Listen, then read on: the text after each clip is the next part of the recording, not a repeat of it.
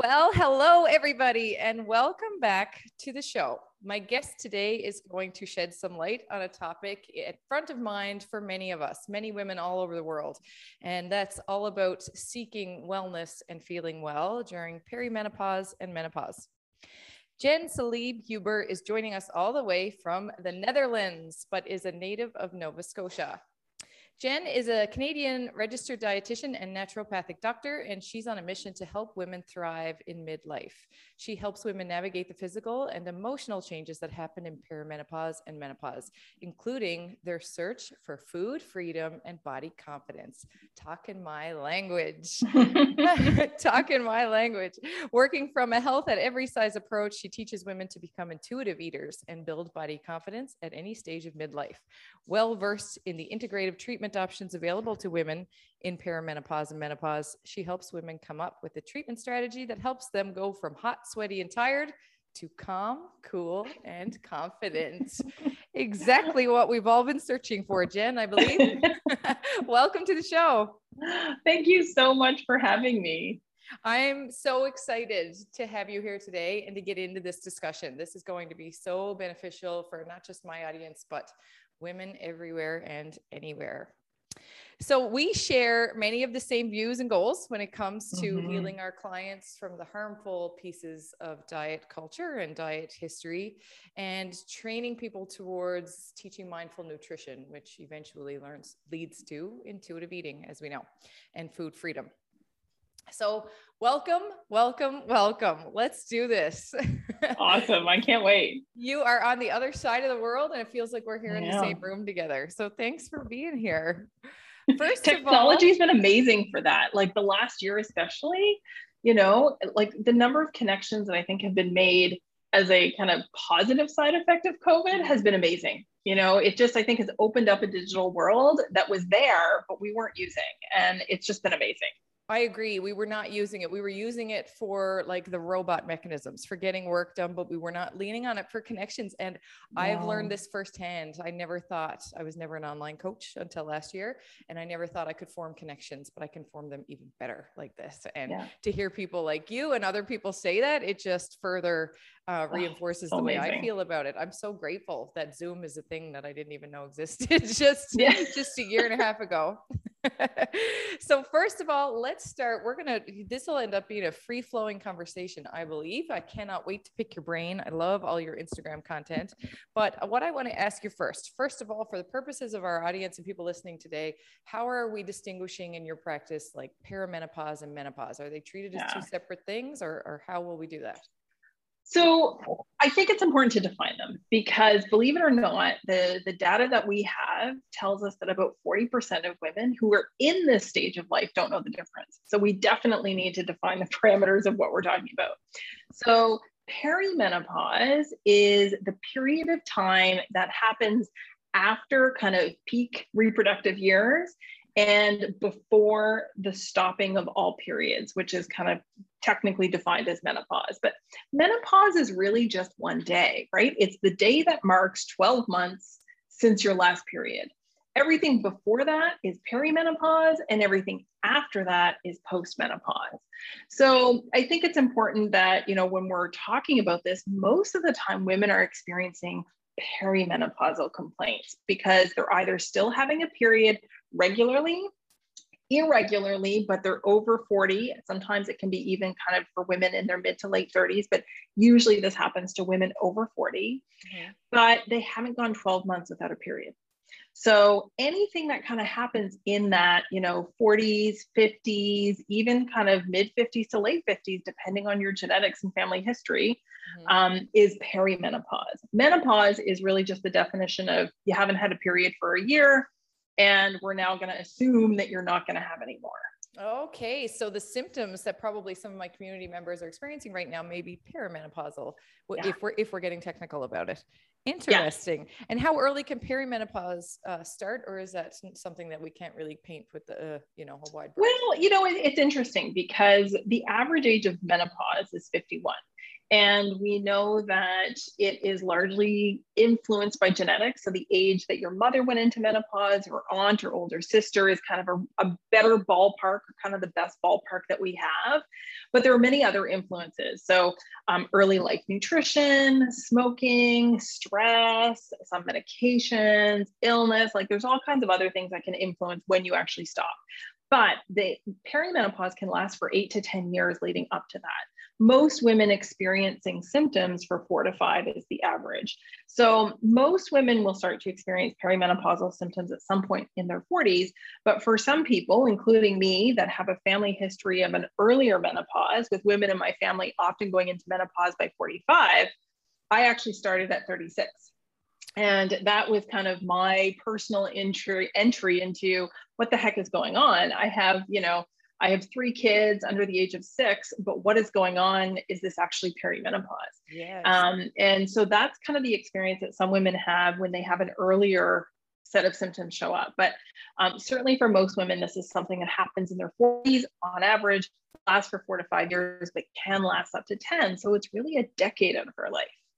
Wow. Okay. That's good to know. I'm in the same boat as you. The women on my mother's side of the family tend to experience menopause or perimenopause young, really young, mid 40s for my mother. She was full on by then. So this is cool information to have right off the hop, because I think, so here's what I'm seeing, not really from the outside in, because I'm 42, so I'm probably right in there right now, but a lot of my community members, I feel that they really dread it as a negative impact to their wellness. So I feel that not only does it come with these physical changes, it comes with these hormonal changes, but it comes with the anxiety probably and the fear of, you don't know how bad it's going to get. You don't know, versus pregnancy, where the end game goal of pregnancy, even though it's a hormonal time and it's a big pivotal time. Menopause, there's no sweet little baby at the end. There's a lot of hot flashes and restlessness, and sometimes changes in your body that are fearful, can create fear and anxiety for people. So I think that the more we can arm ourselves with this kind of knowledge, then the easier it may be to navigate and still be able to experience wellness throughout it. So this is good. We're off to a good start here. So the big question, can you feel good? Can you actually experience wellness as you go through perimenopause and menopause? Oh my God, yeah. So I kind of don't even know where to start without just kind of feeling like I have like a brain dump. But essentially, one of the big things that we need to change is the narrative around not only aging, but also the narrative around what women should expect. So, I use the analogy that, we're not the analogy yet, but we know that women don't feel prepared for perimenopause. We know that their healthcare providers aren't equipped to give them the best information. We know that many women's symptoms are dismissed for years. On average, women, will experience, a misdiagnosis for several years before someone actually connects the dots for them and offers them the right treatment. And so I really think that is one of the kind of the fundamental shifts that needs to happen, is that we need to start to acknowledge that, 30% of the workforce is over 50, 30% of women in the workforce are over 50. And we have many, many, many years ahead of us. And so if we don't start preparing women, then that is, the first thing that needs to change. So the analogy that I like to use is that of pregnancy.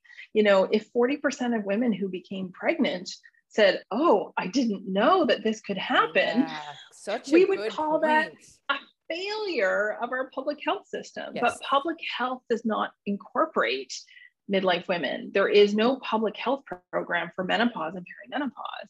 It's simply, if you're having symptoms and it's disrupting your life, talk to your primary care provider.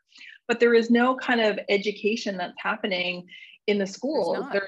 There's just no access. And so for many women who are just used to kind of dealing with it and picking up the pieces and just going on and going on, they get to this point where they haven't been sleeping for years. They've been trying to self-medicate and manage, anxiety and mood changes. They have been suffering through body changes, and as a result, punishing themselves with restrictive eating and punishing exercise. And they're doing it all by themselves because they think that there's nothing out there to help them. I honestly feel like I just had a light bulb moment because I'm a student of life. So I study and research things, big things that are going on in my life. And I know when I was becoming pregnant, I probably could have carried myself medically through that pregnancy. I read so much and studied so much. Yeah. I don't know much about perimenopause and menopause the way I should. I should know exactly what to, like, there's no rule book for this game of life, but I know I did prenatal classes 3 times because I had 3 pregnancies. I haven't been to a menopausal group yet. I feel like it should be available. And it's because our society and the medical culture treats perimenopause and menopause as reproductive afterthoughts, right? Oh. If we don't take care of a woman who is pregnant or intending to become pregnant, not only will her health probably suffer, but there's also a risk to her child. And so the stakes are high, right? Right. If someone in their 40s doesn't sleep for 10 years, there's, you know, yeah, she's going to suffer and her family's going to suffer. And, you know, her life is going to be, you know, affected by this in ways that we can't even measure. But it doesn't have the same kind of outcome that, you know, it's regarded completely differently. And so this is where I think there's a huge movement of women our age in our 40s who are saying, like, what the what? We need to change what exactly this, what right? the what. And I'm all about, I'm like on a mission to teach women that it is not only okay, but it is pertinent that you take care of yourself. And how can we take care of ourselves if we're not given that education and knowledge about what's happening with our own bodies as we age? Yeah. I'm the first one to say, I love a good birthday celebration. I'll never complain about getting older, but it'd be cool if I could understand what's normal and what's not, as I do. Yeah. And I mean, and that's the thing, right? So if you ask most women or many women, I don't want to make assumptions about what happens in menopause. They say, well, you lose your estrogen, you get hot flashes and your body changes. That's kind of in a nutshell, I think the cultural definition of menopause. But in fact, what's happening is that for many years in those early perimenopausal years, your progesterone is dropping and your estrogen is increasing. So when and not consistently, it's like a roller coaster, right? So some months you have high estrogen levels as your ovaries sputter and churn out a bunch of follicles and eggs. And then other months, you know, it's kind of the Sahara Desert. And so even long before women are experiencing, you know, big period changes that they can't ignore, they're experiencing the symptoms of this hormonal soup change. So I refer to it as soup. That, you know, in the first, you know, 20 years of our life, when we're in our reproductive years, we make the same soup every month, the same recipe, the same ingredients. It takes the same amount of time to cook. We know exactly when it's ready and we can just look at it and we're like, oh yeah, that soup's done. But all of a sudden we get into our mid 30s, late, you know, early 40s, mid 40s, and the ingredients that we've had on hand for 25 years are no longer available. And we have to making sense anymore. Yeah. And it is completely different soup, but yet everyone expects the same soup. Right. And we're kind of in this like, well, I don't have it anymore. What am I going to do if I don't have the ingredients? And so for many women, it really feels like they are living in a different body. And I think that that's the emotional experience of midlife that we're not acknowledging. That yes, not only does your body look different, 80% of women experience body changes that have absolutely nothing to do with what they're eating or not eating and how they're moving their body or not moving their body. These are hormonal body changes that are programmed into our DNA, right? That, you know, they experience these changes, they look in the mirror, they don't see the same person, they feel different. They're experiencing, you know, the big one that I call meno rage, which is like that inferno of anger that starts somewhere deep in the belly and erupts before you even know it's happened. That, you know, terrifies some women because they don't recognize themselves. You are literally experiencing a shift. And, you know, I like to think of it as kind of a shift to the next stage instead of the end of another. Like life is all about transitions, and this is just another transition. And there are some unexpected side effects, that side benefits of improved confidence once you kind of figure yourself out again. Get to the other side, Yeah, you know, or lots of women experience a renewed creativity, or they feel inspired to do things that they haven't thought about for 20 years. And a lot of that is because as our estrogen levels change, that emotional drive to nurture, take care, grow, give to others, we get a little bit of that back. And it's like, wait a minute, I want to take care of me too. Oh, I like And this. yeah. And so, there's just so much to midlife that we aren't talking about. And it's just about so much more than hot flashes. Mm-hmm. Hot flashes are just kind of the literal tip of the iceberg, right? So I imagine, and I feel it, and I hear it through some of the people I work with, that this is connected closely to your mental health. Like, this is when you start to experience these Absolutely. changes in your body and your mind and your emotions become something that you don't even recognize yourself. This can have mental health implications too. So there's such a big picture around it. And I think the fear of the unknown sometimes makes it the most anxiety provoking. It makes it the most, like you said, it's the scary part of menopause, and we're reminded that we're getting older. But instead, let's look at it as just it's a bridge that we're crossing into a whole other of your life. Like you're reclaiming that different part of you. I love that. That's cool. Let's shed some light on that stuff. And there's been some really neat studies that have come out looking at other animal populations, specifically orca whales, most recently giraffes, that have found that there are other animal groups and species that have matriarchs in their groups that live long beyond their reproductive years that provide social value to the group, right? As leaders and as, nurturers and matriarchs. And so I think that for those of us, who are fortunate enough to have elders in our life, women in our life who have, lived through circumstances that we haven't, we recognize the value of that. And I think that that's what women in midlife need to claim, that we're coming into those years where our wisdom and experience has value. We just have to claim it. And we have to make sure that others have the opportunity to see it, and that we don't get overshadowed by the fact that we're not reproductive anymore. Our productivity doesn't end with reproduction. So much, yes. Claim it, embrace it, shout it from the rooftops. You're saying all the right things. This is excellent. This is going to be so valuable for anybody who listens to it. So if somebody, this is probably the most common thing I hear in my practice around menopause and perimenopause. It's like somebody who's suffering from that uncomfortable feeling inside of their own bodies. Like I hear a lot about the menopause belly. I'm doing air quotes for anybody listening. Yeah. The menopause belly, or that bloat, or just that discomfort where they don't recognize their body, whether there's somebody who struggled with weight in the past or not, they're still experiencing these changes, and it feels very stressful. And what can I do? And often people ask me, what core exercises can I do? And it's not about that. It's not about that right now. And it's not really about that ever, but what advice would you give there? So I talk about the 4 pillars of intuitive nutrition for women in midlife. And the first pillar is understanding. The second is self-compassion. The third is attunement. And the fourth is gentle nutrition. But I'll kind of touch a little bit more on the understanding piece.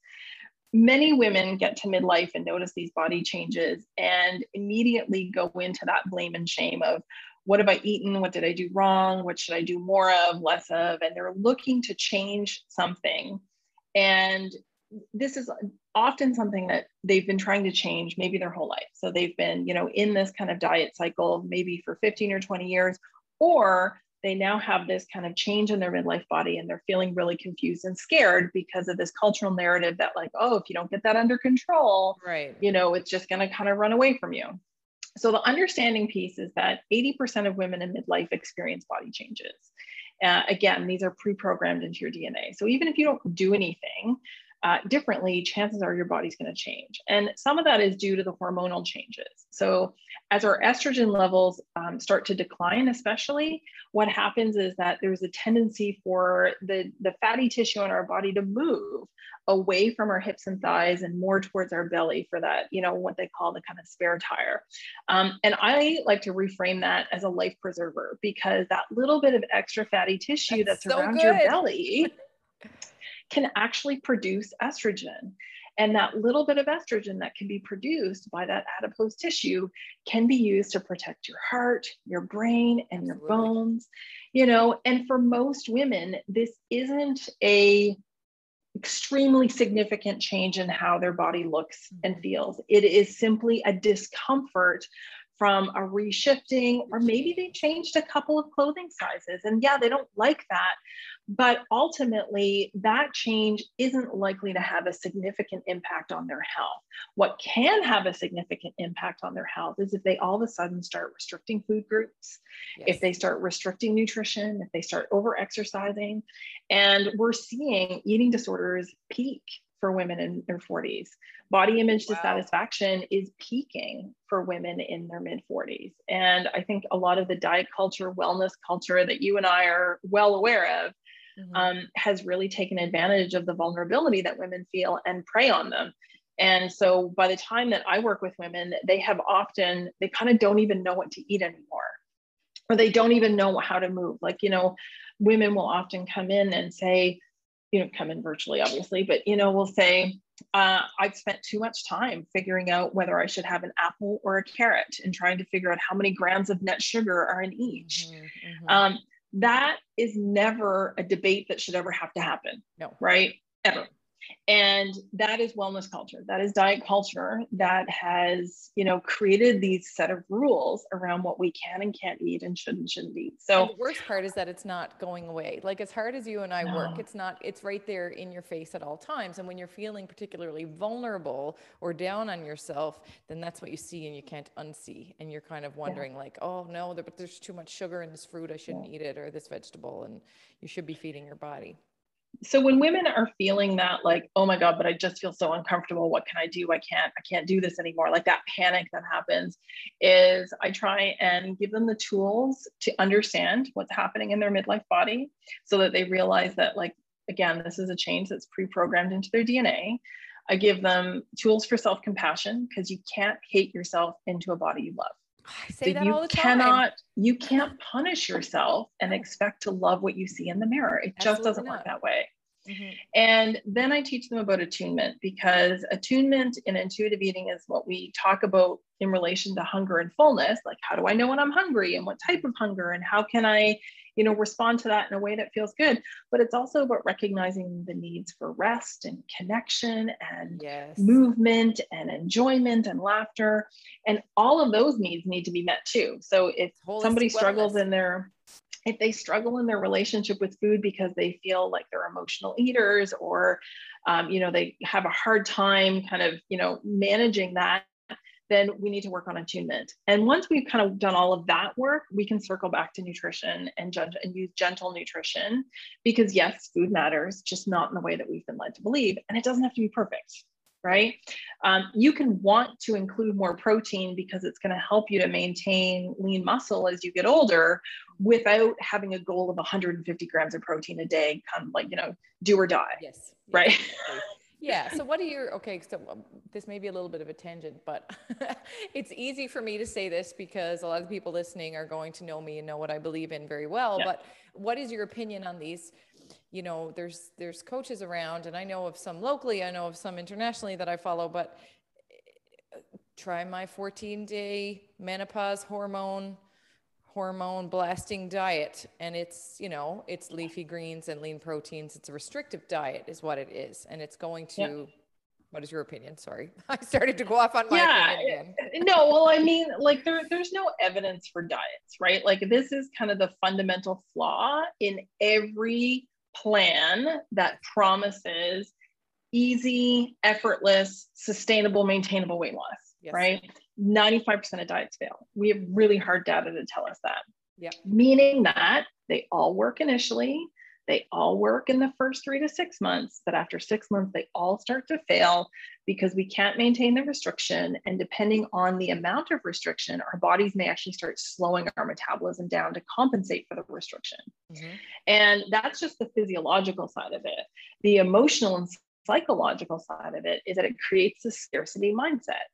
And so, I talk a lot about the scarcity and abundance mindset, but if you believe that you can't have something and it's right in front of you, your brain wants it more. It all of a sudden takes on the shine of the best Instagram filter. It's like, oh, look at that. It does. I talk about that a lot. And I use the example of, because long before I was even a coach in health and fitness, I was buying all the diets, doing all the diets in my younger years. And I love chocolate chip cookies. I love chocolate chip cookies. I don't care if it can be fresh out of the bakery, it can be homemade, it can be out of a bag, it can be a chickpea or a protein or whatever. I still love them. I love all chocolate chip cookies. So if you give me a meal plan and you say, Jill, you're going to be in the best shape ever, you just can't have cookies, all I will think about is a cookie until until I eat every cookie I can get my hands on. And that's the way we are wired. This is why restriction doesn't work. No, it doesn't work. And it's the restriction that creates the craving. It's the control that creates the craving. And, you know, a lot of people, there's a lot of, you know, kind of like sugar addiction diets and things like that, where, you know, people are led to believe that sugar is addictive, that it's the worst thing they can put in their body, that they shouldn't want it. It's not just that it's bad for you, but you shouldn't want it. If you really cared about yourself, you wouldn't want it, right? And so, but what happens is that it's actually the behavior of restriction that creates the craving. And we know this from the rat studies. Have you heard of these famous rat studies? Okay. Yes. So I don't know if you've heard me or someone else talk about them before, but, you know, probably about 20 years ago when the study first came out, it kind of like blew the nutrition world up because it was, you know, hard proof that, you know, sugar is addictive, because these rats, the way that the media headlines kind of wrote it was that the rats who had access to Coca-Cola chose that over cocaine. Well, clearly it's the most addictive thing out there. But what they didn't tell you, and that I didn't even know until a few years ago, is that it was only the rats who had restricted access to the Coke to 1 hour a day that chose it. Right. So that scarcity. To me, yeah, it's scarcity. Right. So I think that once we remove that, and so like for so many women, understanding that scarcity abundance mindset is a game changer, because when they can get to a point where they can really truly believe that they can have whatever they want, whenever they want it, in amounts that they need to feel satisfied, the urgency is completely gone away. It's just like, poof, oh, I don't actually want that. Or maybe I do, but I won't need as much to feel satisfied as if I told them, they could only have one. Then they need follow-up. I don't remember the last time I ate a chocolate chip cookie, because now I can. I can go right now and buy whatever kind of chocolate chip cookie I want. And now that I don't beat myself up over it, it's not a thing I look for as much. Yeah. If you have one and you want one, you'll enjoy it, but you don't need it. In the way. So for a lot of women, especially I think women who get to kind of midlife in their 40s and 50s, who've been dieting for a long time, there's so much scarcity built in around food. Right. There's so much scarcity around how much they can have, when they can have it. Now we have intermittent fasting creating scarcity around times a day. Right. And so between feeling guilty for wanting bread, feeling guilty for wanting a cookie, feeling guilty for wanting breakfast, I mean, it's crazy, right? It's just crazy. It's because people ask me all the time my opinion on intermittent fasting. It's just restrictive eating in another spin.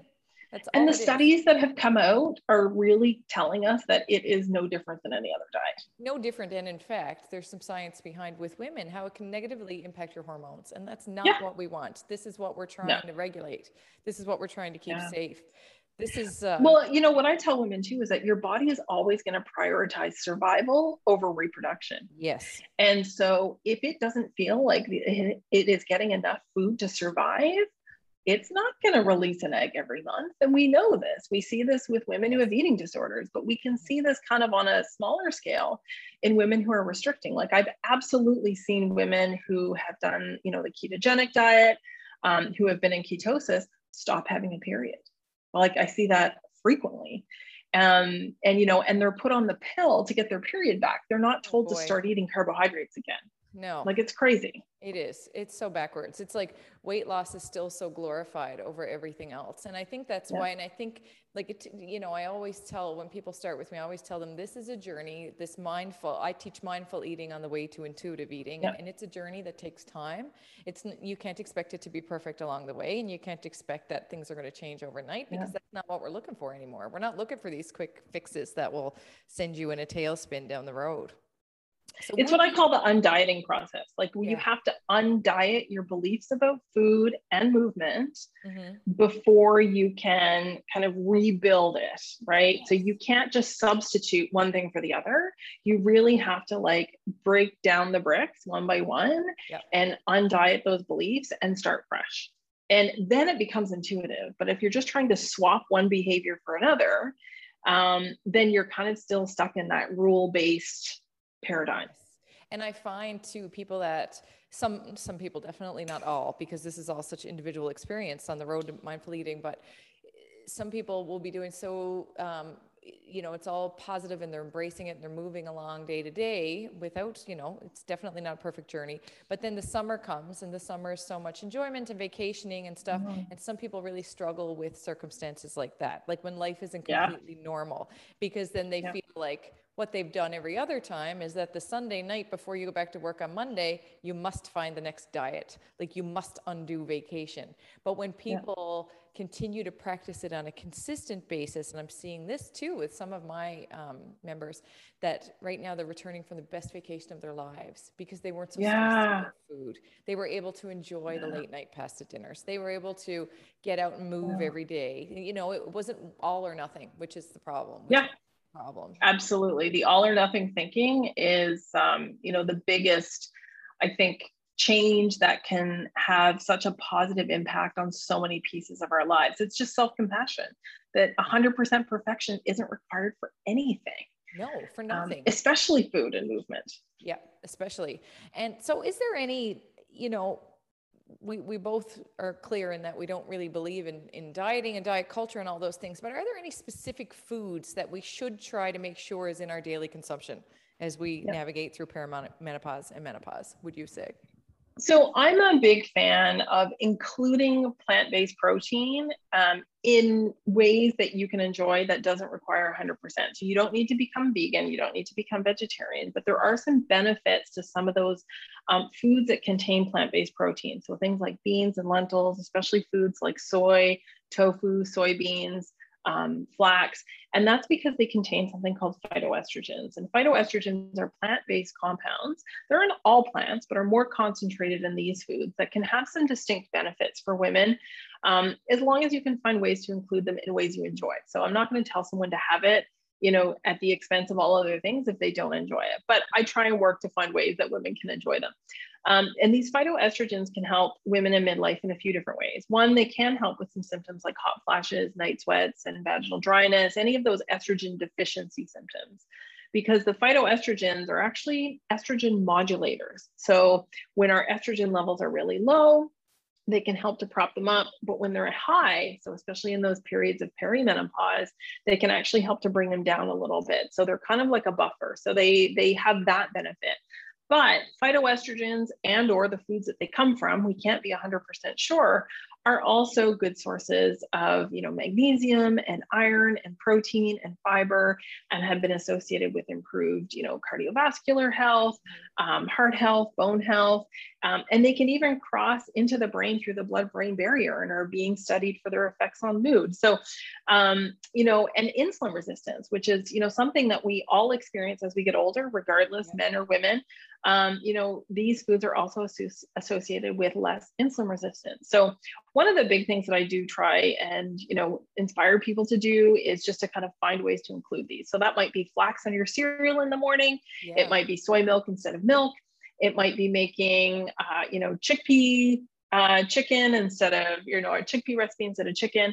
But it's about finding ways that you enjoy, that works for your family, that works for your life, so that it doesn't feel like you're always having to follow a plan or follow a set of rules, or that you've done something wrong if a whole week goes by and you haven't had any. Like, you know, we're really trying to get out of that all or nothing thinking. I love that. And include those foods more often. Because I think, you know, when I started to heal my own food issues, a big part of it was me shifting my thinking to, let's just focus on eating to feel good and eating for energy consequences. And so if we are struggling with things, like you said, all those estrogen related symptoms, and we can do that, then that's, you know, if food can help, I do believe food has Yeah. major healing properties in many ways. So would you recommend then getting a serving of those types of plant-based proteins every day, every meal? Yeah, so I often suggest starting out a few times a week. So kind of, and this can be like an easy switch, especially if people, let's say, for example, make a smoothie regularly or have Right. cereal in the morning or something where they're using milk, super easy swap is soy milk.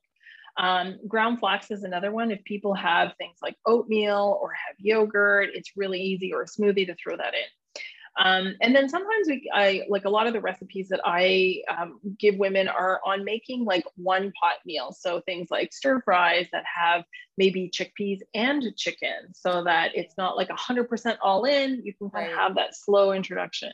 But this is really something, again, it's I hate the word consistency, and I haven't found like another word that substitutes that, because it feels very diety to use that word in the context of food. But we're talking about the long game, I think, is the best kind of alternative, right? Yeah, trying to get the good stuff in over the long range. So yeah, exactly. Feels like I use that word, but I know how it can. I usually use it with a big explanation. Yeah. So, like I consistently don't eat them when I'm on vacation, because it's harder for me to do, right? Like if I'm, at a hotel or even at an Airbnb, like I would have to buy all the things. So I really haven't had any probably for the last 6 weeks, other than here or there. But now that we're coming into September, which for me always kind of gives me that renewed sense of wanting some rhythm and routine, I'm starting to think about like, oh yeah, I want to make this dish and I want to make that dish and I want to do that. And if I do that for 20 years, no one's going to miss the 6 weeks that I didn't. Like that's kind of what I try and teach people, that we're trying to find changes that feel good enough that you want to keep doing them, and that they eventually feel intuitive. So I kind of call it that intuitive eating with intention. So it's not a rule versus, it's the habit, right? Yeah, the habit forming. I say similar about movement. Like, we do here in Virtual Bootcamp, we do 3 classes a week. And I say, if you miss one, then all that means is that you missed one. It doesn't mean that you have to catch up next week, or you have to double down tomorrow, or anything like that, because it doesn't matter if you make it to your workout today or tomorrow or the next day. It matters that you're still moving in a month and a year and 10 years from now. That's what matters, is the kind of the long game. And I like that with the food, because I found with myself too, that was helpful in dropping that scarcity mindset that we talked about earlier, when I started focusing more on, instead of restricting certain foods, focused on getting the things in that would make me feel well, things that would make me feel energetic, make me sleep well, make my digestion feel good, all of those things. And you can only be attuned to those and attuned to how you feel after eating them if you don't have that kind of white noise of, what should I eat? What shouldn't I eat? Yes. Am I allowed to have this? Is this on the plan? Like when you're preoccupied with meeting a set of rules instead of tuning into how your body feels when you have something, that's a really hard thing to do. It is. And it's so much, as we said, undoing of the past for a lot of people. So with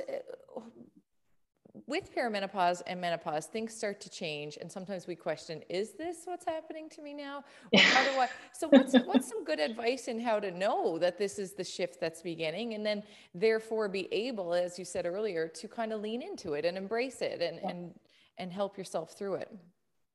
So there are no blood tests or tests of any kind for perimenopause. There is one hormone, FSH, that we can measure if we suspect someone that is in menopause. But for perimenopause, especially if you're still having regular cycles, your symptoms and your age and your family history are going to be kind of the best barometer for whether or not we kind of label you as perimenopausal. There are a set of 9 symptoms that can be used as kind of early signs. On my website, people can sign up for a workbook that lists them all, but they are often what we call the experience changes. So changes in mood, changes in sleep, worsening PMS, new or worsening headaches or migraines, body changes, skin changes, and then kind of the traditional hot flashes, night sweats, that kind of thing. And so for women who are in their late 30s, early 40s, who have at least 3 of those, even if they're not having period changes, then perimenopause should be considered. So working with your primary care practitioner, you know, if you're 39 and you're all of a sudden waking up at 3 o'clock in the morning and you started to notice that you're having a few warm flushes, then maybe a sleeping pill isn't what you need, right? Yeah. And so it's about getting the right diagnosis so that you can have access to the right treatment options. And if you're over 40 and are having any of those symptoms, then I think you can certainly assume, and depending on your healthcare practitioner's experience and education, you may or may not get support. So that's kind of the biggest thing that I find, is that a lot of women who are under 45 are kind of dismissed when they say like, hey, is this perimenopause or am I going crazy? Right. They'll be like, oh, well, you know, you're under a lot of stress. Maybe you need an antidepressant, or maybe you need this. And, you know, and I think that there's a time and place for all of those options. But if perimenopause isn't included in that list of differentials that are being considered, then women may not be getting the right access. So there is no test. It's largely based on symptoms, what's happening with your period. So if you're not tracking your period, now is a great time to start, because you can really see the changes happening. You can see going from early, very early perimenopause to early and into late based on what's happening with your period, which really just helps you connect the dots, right? Because once you connect the dots, then you feel like you actually have knowledge, and that empowers you to be able to feel confident in whatever decision you make about how you're going to manage those symptoms. So. That's great. So I'm going to give you a tough question now, because I'm a bit of an anomaly. I had my first 2 babies before I was 30. And then I had also, I'm a sharer. So here comes everything about me. I had my 3rd baby. I became pregnant at 35 and had him at 36. The night that I delivered him, I hemorrhaged. I had a really hard time after birth. So, and after that, then my periods were hemorrhaging basically until I saw a specialist and got it taken care of. So I had surgery. I had a D&C, a full uterine ablation, and had a tubal while he was in there. But so now, and ever since that surgery, I do not bleed. I have everything else. Like I have all the same PMS symptoms where I feel emotional, or like my breasts are sore and all of those things, but I just don't have the bleed. So what would be some of the signs that I would look for? I guess the heightened body temperature. Yeah. So I would still track other symptoms. And, you know, so it's the same for women who, you know, have really light periods and maybe they kind of start to change. You know, women who have the IUD, especially the one that contains some progestin, may not get a period or symptoms, so it can be harder. But anything that happens on a cyclical nature, there's value in tracking that, and also being able to note when something new happens, so that you can just start to notice like, 2 days before I get tender breasts, I have a really bad sleep and wake up really warm. Because it's really common that in those early perimenopausal years, women will experience hot flashes and night sweats the week before a period. So if you can start to kind of, you know, connect the dots, so just tracking it. And, you know, there are so many different apps out there.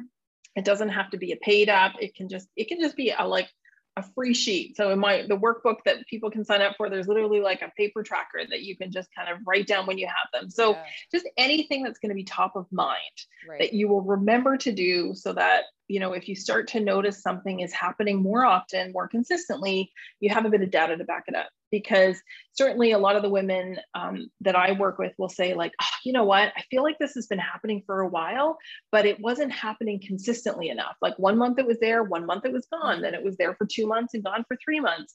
That by the time that they get in to talk to someone, they have a hard time answering questions like, when did it start? And so if you actually have like, hey, I first noticed this last year, and now these other things are happening, and this has happened, it's much easier for everyone to connect the dots. Right. Yeah. Because you give yourself a little bit of that history and confidence that it's actually a thing instead of thinking. Exactly. So I think I've been saying, am I having a hot flash or am I having night sweats?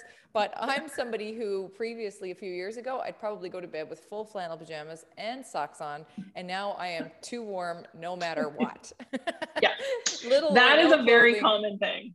Little or no clothing, and I am too warm throughout the night no matter what happens. I used to say that for all of my 20s and probably a good chunk of my 30s, I lived in turtlenecks. I loved them. I wore turtlenecks like all the time. I had probably like 20 different turtlenecks. Now just the idea of a turtleneck makes me like want to like rip my shirt off. Feels like some form of torture now. Yeah. Totally. I totally get that. And it's funny because I always needed like the heavy blankets on the bed and now it's like, oh Lord, I am warm. Yeah. I am warm. So what is your basic, I guess, overarching broad level advice to somebody in my space, somebody who's here to feel more well, to feel more healthy, to be happy and confident in their bodies, and they're either in perimenopause or approaching? What's your best strategy? What's your best broad advice? My best advice is use this opportunity to get to know yourself in a way that isn't based on trying to look like someone else. Because I Yes. think that for so many of us, we were sold a bill of goods that we could diet and exercise our way into someone else's body. Yes. And when we didn't meet that, all of a sudden, and we're confronted with midlife and like, oh my God, I've been trying to do this for 20 or 30 years and it's not working. And I'm feeling all these other things. Like, just take the opportunity to undiet your life, take the opportunity to get to know yourself and to figure out what really matters and what you actually enjoy. And because life is too short to, work out in a way that you don't enjoy or to eat food that you hate. But also just to know that, it's an opportunity for advocacy for yourself too, because, if you feel like something needs to change, this is an opportunity to change it, but in a way that maybe is aligned, that you won't need to change it again in 3 months because it didn't work. Exactly. Right. That takes care of you instead of further harming you Yeah. from anything else. I'm huge in talking about bodies change. Bodies will Yes. continue to change. We can't expect to look like we did as prepubescents. Like, it's No. not an especially, we can't expect to look like a 25-year-old at 45 years old. No. Things will change. I have been exercising and eating pretty much the same way for 15 years now, and my body is changing. And I'm Yep.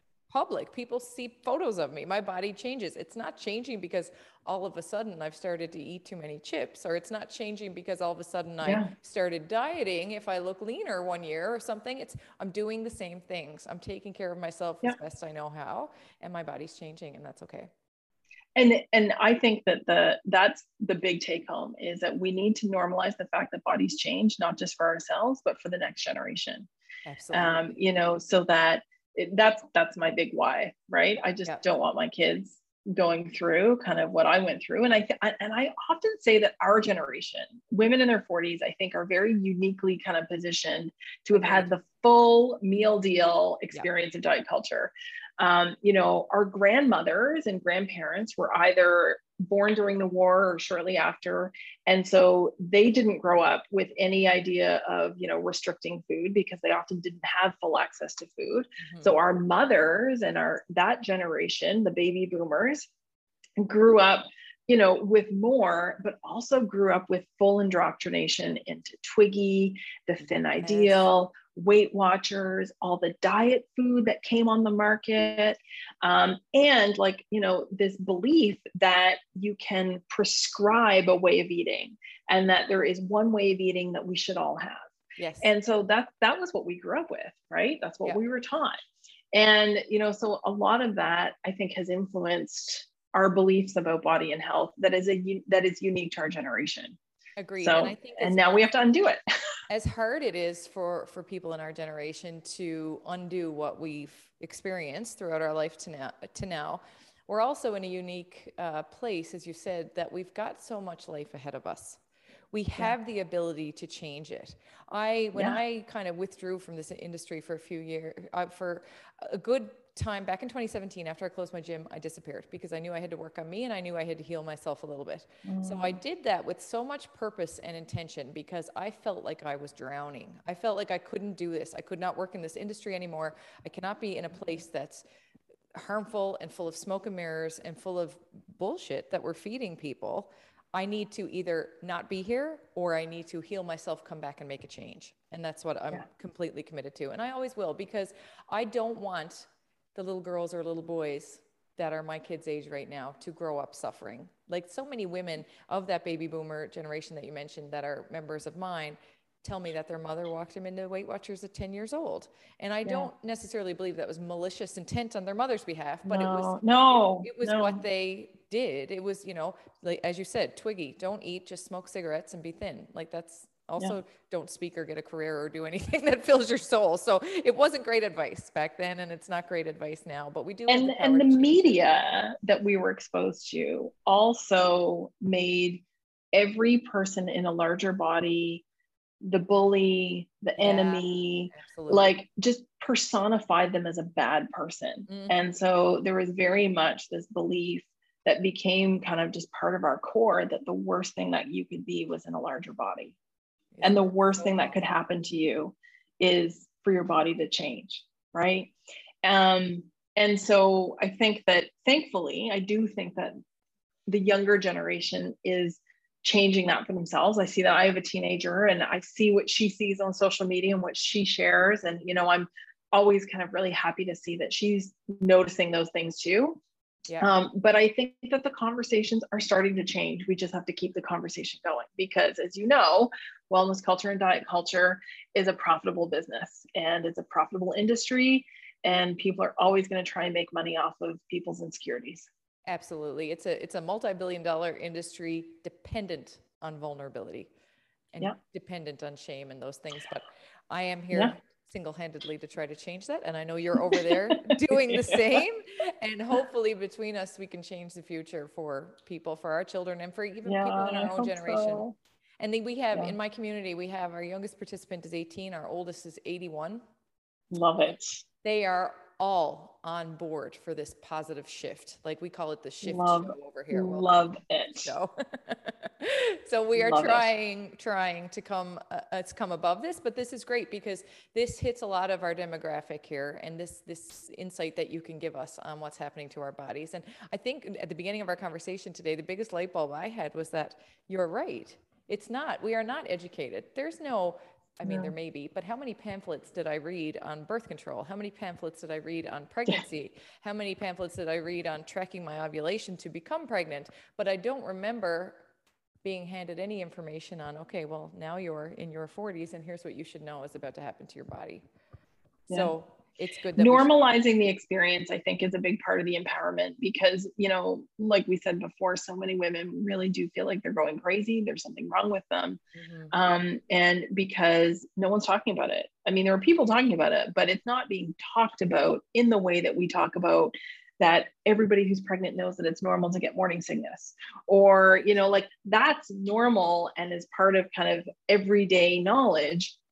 Most people don't have any knowledge of menopause beyond hot flashes, maybe a few or anger, right? You know, moodiness or anger. Yeah, exactly. So when we normalize it, when we talk about it, when we make sure that women are being offered the right treatment options, you know, then that's when women find wellness, right? When they feel heard and listened to and feel like they actually have support in finding health and not just managing symptoms. And navigating this bridge over to a new part of life, a new and exciting part of life. This was such a great conversation. Thank you so much. Thank you so much. So tell our listeners how they can find you. Your Instagram has so much wonderful content. What's the best way to find you if they're looking for more? So on Instagram is @menopause.nutritionist. Definitely kind of where I keep everything updated. For people who are interested in working with me one-on-one, who are from Atlantic Canada, which may be some of your viewership, I do have the ability to work with people one-on-one as a naturopathic doctor and a dietitian, but I also offer group programs for people all around the world that enrolls 4 times a year called Beyond the Scale, which is specifically for women in midlife who are looking to undiet their life without feeling like they're giving up on themselves. And so you can find the links in my bio on Instagram or on my website, which is jensaleebhuber.ca, which maybe you can put in the show notes. Absolutely. Thank you so much for sharing your knowledge with us, your passion and your enthusiasm for helping women achieve wellness, especially in the midlife. I appreciate you being here so much, Jen. Until next time. Thanks. Take care. Thank you once again for listening today to my For the Well of It podcast. If you enjoyed today's episode, please leave us a positive rating and review, and also share this episode on your favorite social media platforms. I promise to keep it real and keep the inspiration coming. For the Well of It.